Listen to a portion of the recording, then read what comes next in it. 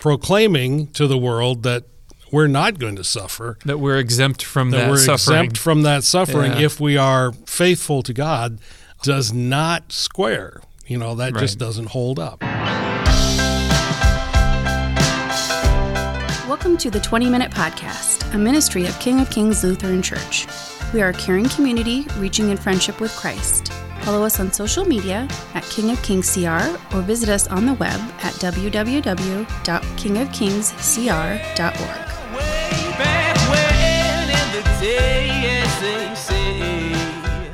Hey everybody, welcome to the 20-Minute Podcast. I am Tony Dixon, and I'm sitting here with Pastor Rich Ballvant. Hello, Pastor Rich. Hello. We're all post-Easter now, and That's right. all the work is done, and we can sit back and relax.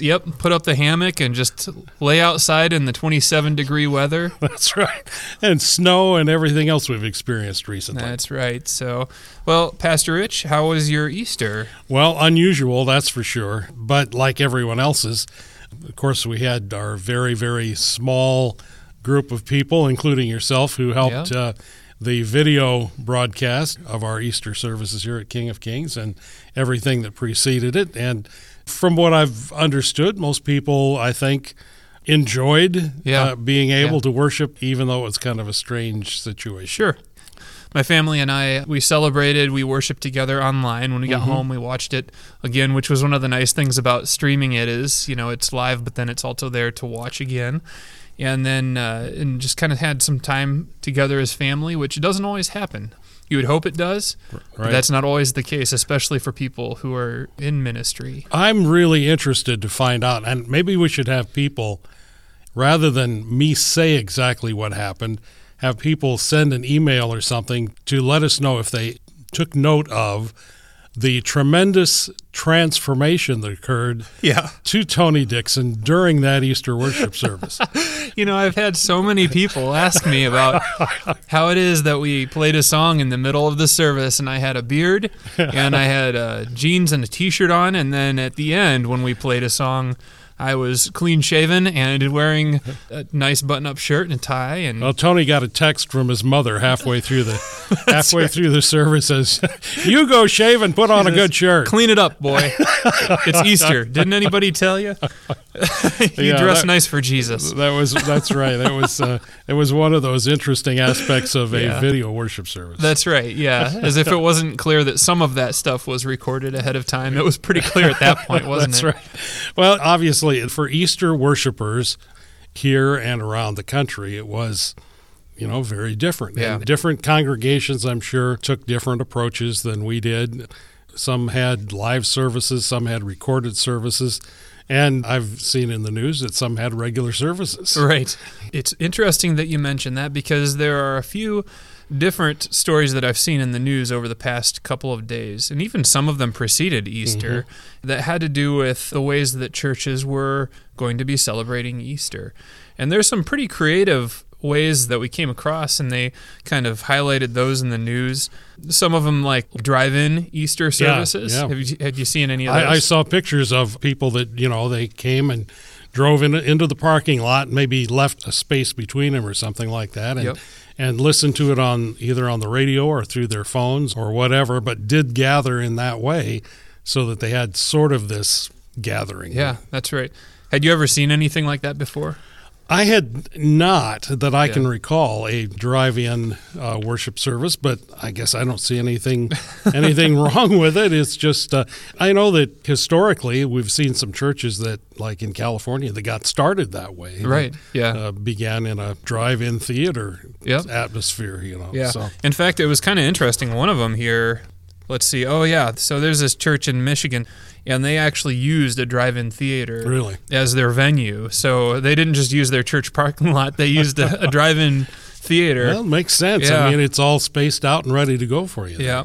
They may have even tapped into their little window speakers. I don't know. Do they still have those things? Well, if they have a drive-in theater, I assume the speakers are probably there too if it's something. operational. Yeah. But it's been interesting to see what various congregations did. Some, got on radio. I have a cousin who's associated with radio stations in Illinois, and they were providing very low-cost airtime Sure. for churches in their neighborhood to use for their Easter services. Yeah. So lots of different ways. Yeah. Well, and that's been the one encouraging thing that I've seen is the fact that it seems like a lot of people are really doing what they can, and different services are doing what they can to support, the body of Christ coming together, whether that's cheaper airtime on TV or the radio, or some of these streaming services kind of trying to offer their stuff to people at reduced costs so that they can make these things happen. It has caused us to rethink a little bit what worship is. Yeah. Even though we have a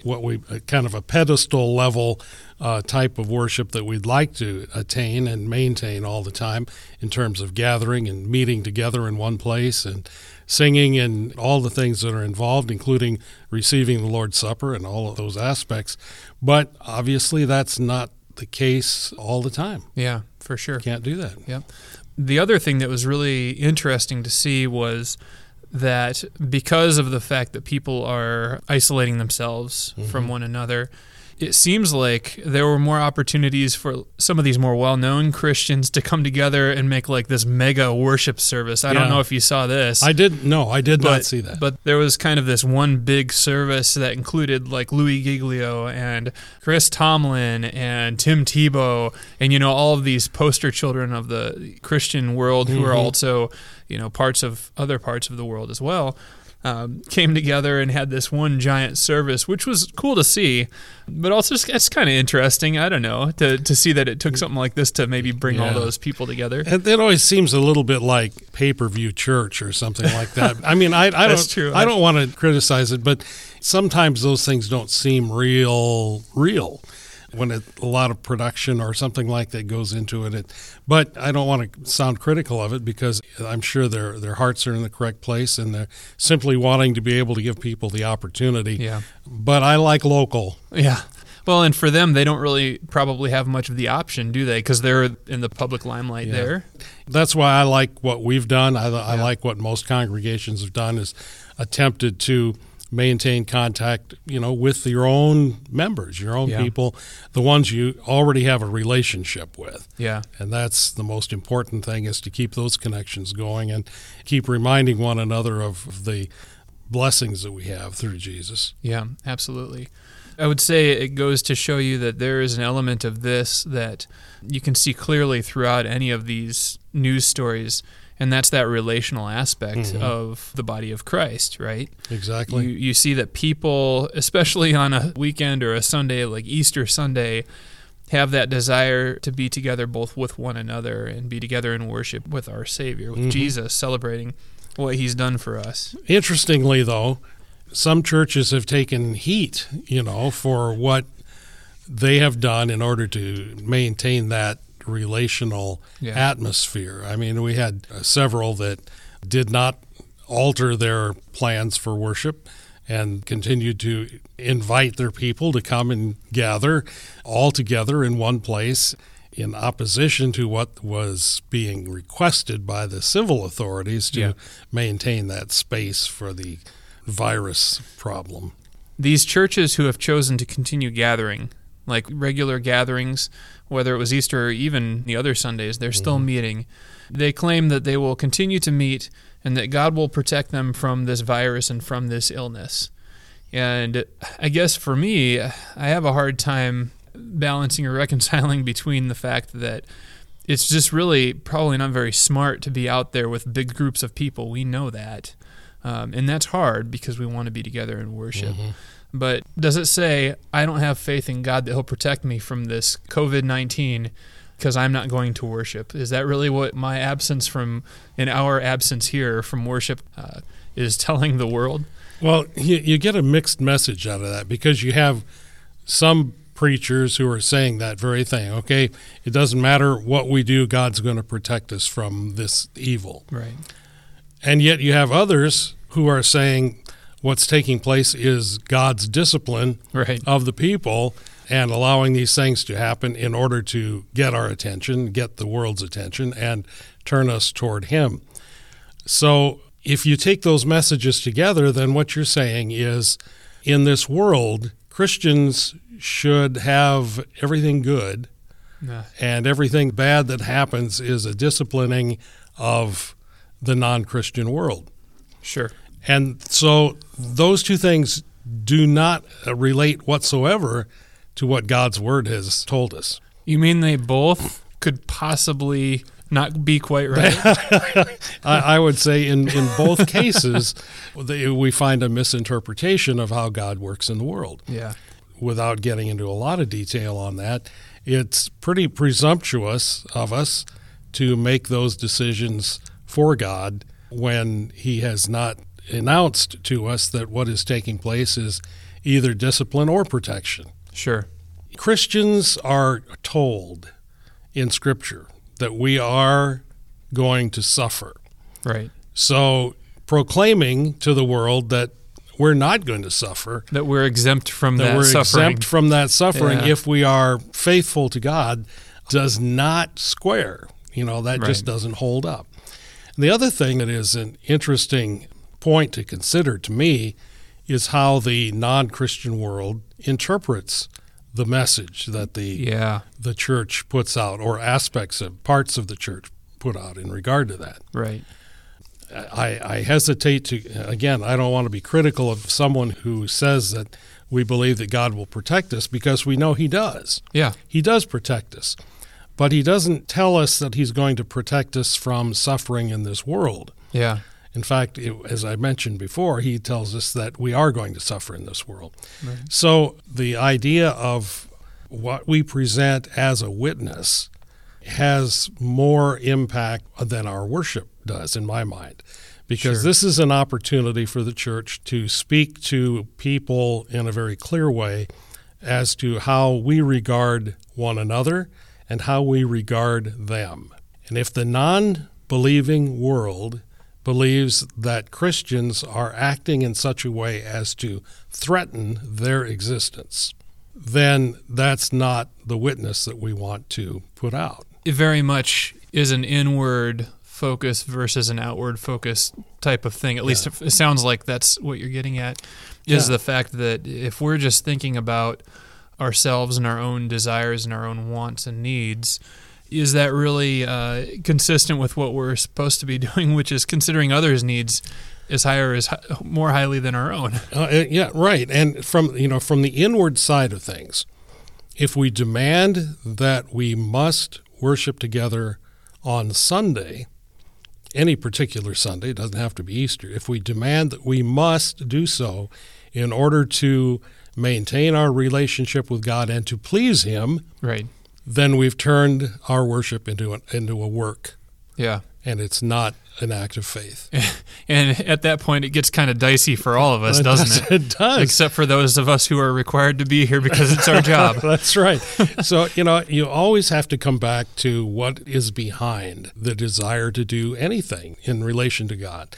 And does it boil down to a work that we are doing that somehow we think will please Him, or is it an act of faith that demonstrates our love of God and for one another? Yeah.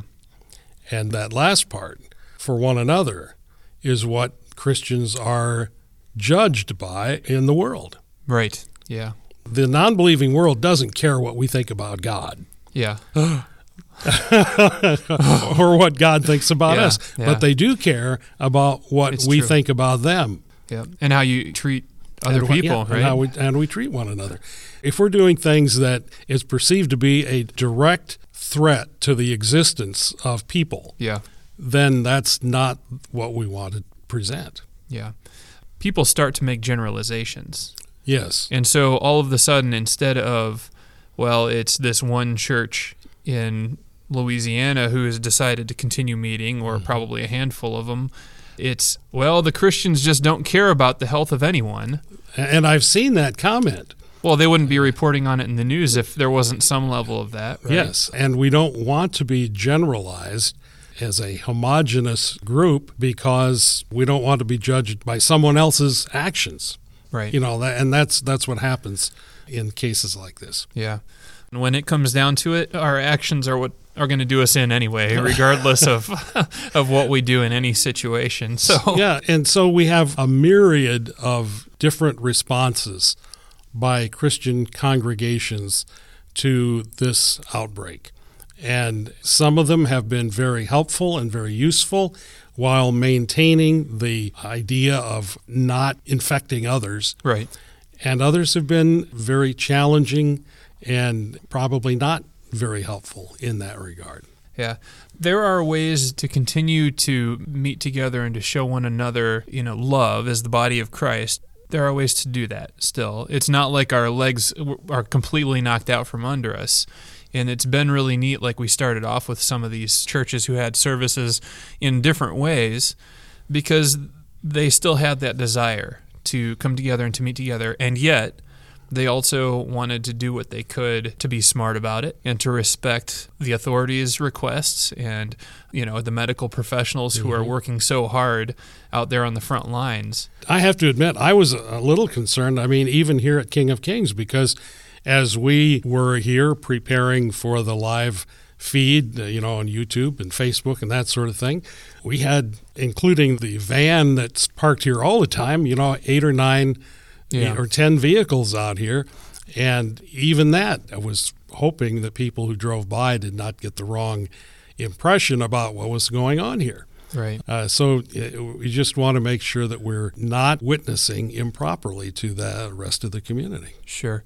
So as we look at this whole big picture that we've been talking about today with worship and, in these particular instances, corporate worship, what can we say to the people who are at home, the families and individuals who are at home worshiping about what worship looks like now versus being all together? And I guess what I mean by that is, how can we reassure them they're still worshiping even though we're not all together? The first thing is that familiar verse, where 2 or 3 are gathered, there am I in the midst of you. That's worship right there. When 2 or 3 Christians have gotten together in a family unit. I think that this is a great opportunity for families who maybe never, ever do anything in terms of family devotion or spiritual time together. Sure. To have an opportunity to watch it together in quietness, without interruption, or to be able to back something up and look at it again and actually talk about what has taken place. One of the great things that a friend of mine who lives in far eastern Iowa sent a picture of the altar that they built in their house temporarily, actually in the garage, temporarily for the Easter service that they had. Yeah. And I thought, man, that's really cool. It was pegboard and candles and things like that. And it gives us the opportunity to make personal worship real. And I like that, what's happening. Yeah. I saw some of those pictures come across on Facebook and other places as well. People who had set up small, altar kind of settings like that on Easter. I think it's so cool that these families and these individuals are embracing this idea. And although there certainly is something to being together in corporate worship, and we will love to be able to do that when we're able to again, that worship is not limited or bound to a building or a certain time frame, is it? Not at all. And it gives us, I think, at the same time, a little bit of a feel for what the early church was like. Yeah. Where it was scattered families, a family here, a family there, and then they would find each other. Yeah. Out of that began corporate worship. Yeah. And so we're sort of experiencing what it's like to see worship in a more personal way that grows into something else. Yeah. I don't know if you saw anything like this. Again, Facebook and social media is probably one of our only windows into the rest of the world right now, which is both good and bad sometimes. But I saw several posts from people who took the opportunity to go out on their front lawns or that sort of thing, and they normally don't go to church together. I don't know if they normally go to church at all for some of them, but to come together and to maintain a pretty safe distance in their yards and to sing songs together and to worship together. Man, you take everything else in Facebook and you can just get rid of it. I'd like to just see those posts where it's like... Or that family, whoever they were, who took the time to make all these little white crosses that said, He is risen on them, and sometime Saturday night or early Sunday morning, placed him in a number of lawns. Yeah. 1:47 a.m. according to my security camera. Is that what it was? Yeah. Yeah. So that was a great thing. I'm assuming was a family that got together and as part of their worship, as part of their family worship, made crosses proclaiming He is risen, to distribute to members of our congregation and others, I assume, around the various neighborhoods. Yeah. So having looked back at all of this stuff that we talked about today and about Easter and about our risen Savior, it becomes pretty clear that there is a lot to celebrate and a lot of reasons to worship and to praise Him and to say He is risen indeed. Hallelujah, right? Exactly, that's for sure. And people are finding those ways in less conventional ways. That is good news to hear in a world that's filled with not so good news. Yeah, hopefully the good news soon will be that we will be able to worship together once again. Let's hope so. All right, well, why don't we go ahead and close our time out today with prayer? Rich, would you mind praying for us? Sure, yeah. Heavenly Father, we thank you, first of all, that we have had the opportunity to once again celebrate the resurrection of your Son, Jesus, from the dead. His death, of course, brought about our forgiveness, having taken our sins on His shoulders and carrying them to the cross, dying for us, and then giving us that wonderful assurance of that forgiveness through His resurrection. We thank you also that through this time, this season, we've had new challenges thrown in front of us so that we can experience new ways to worship, new ways to express the faith that you've given to us. And we certainly pray that whatever has happened in the hearts of people would continue so that that increased desire to worship you, to be with one another, might be maintained for a long time to come. Thank you for all of the blessings that we have received through your Son, Jesus Christ, in whose name we pray. Amen. Amen. All right, Rich, well, let's go eat some of that Easter candy that you got. It's all gone. Well, I do.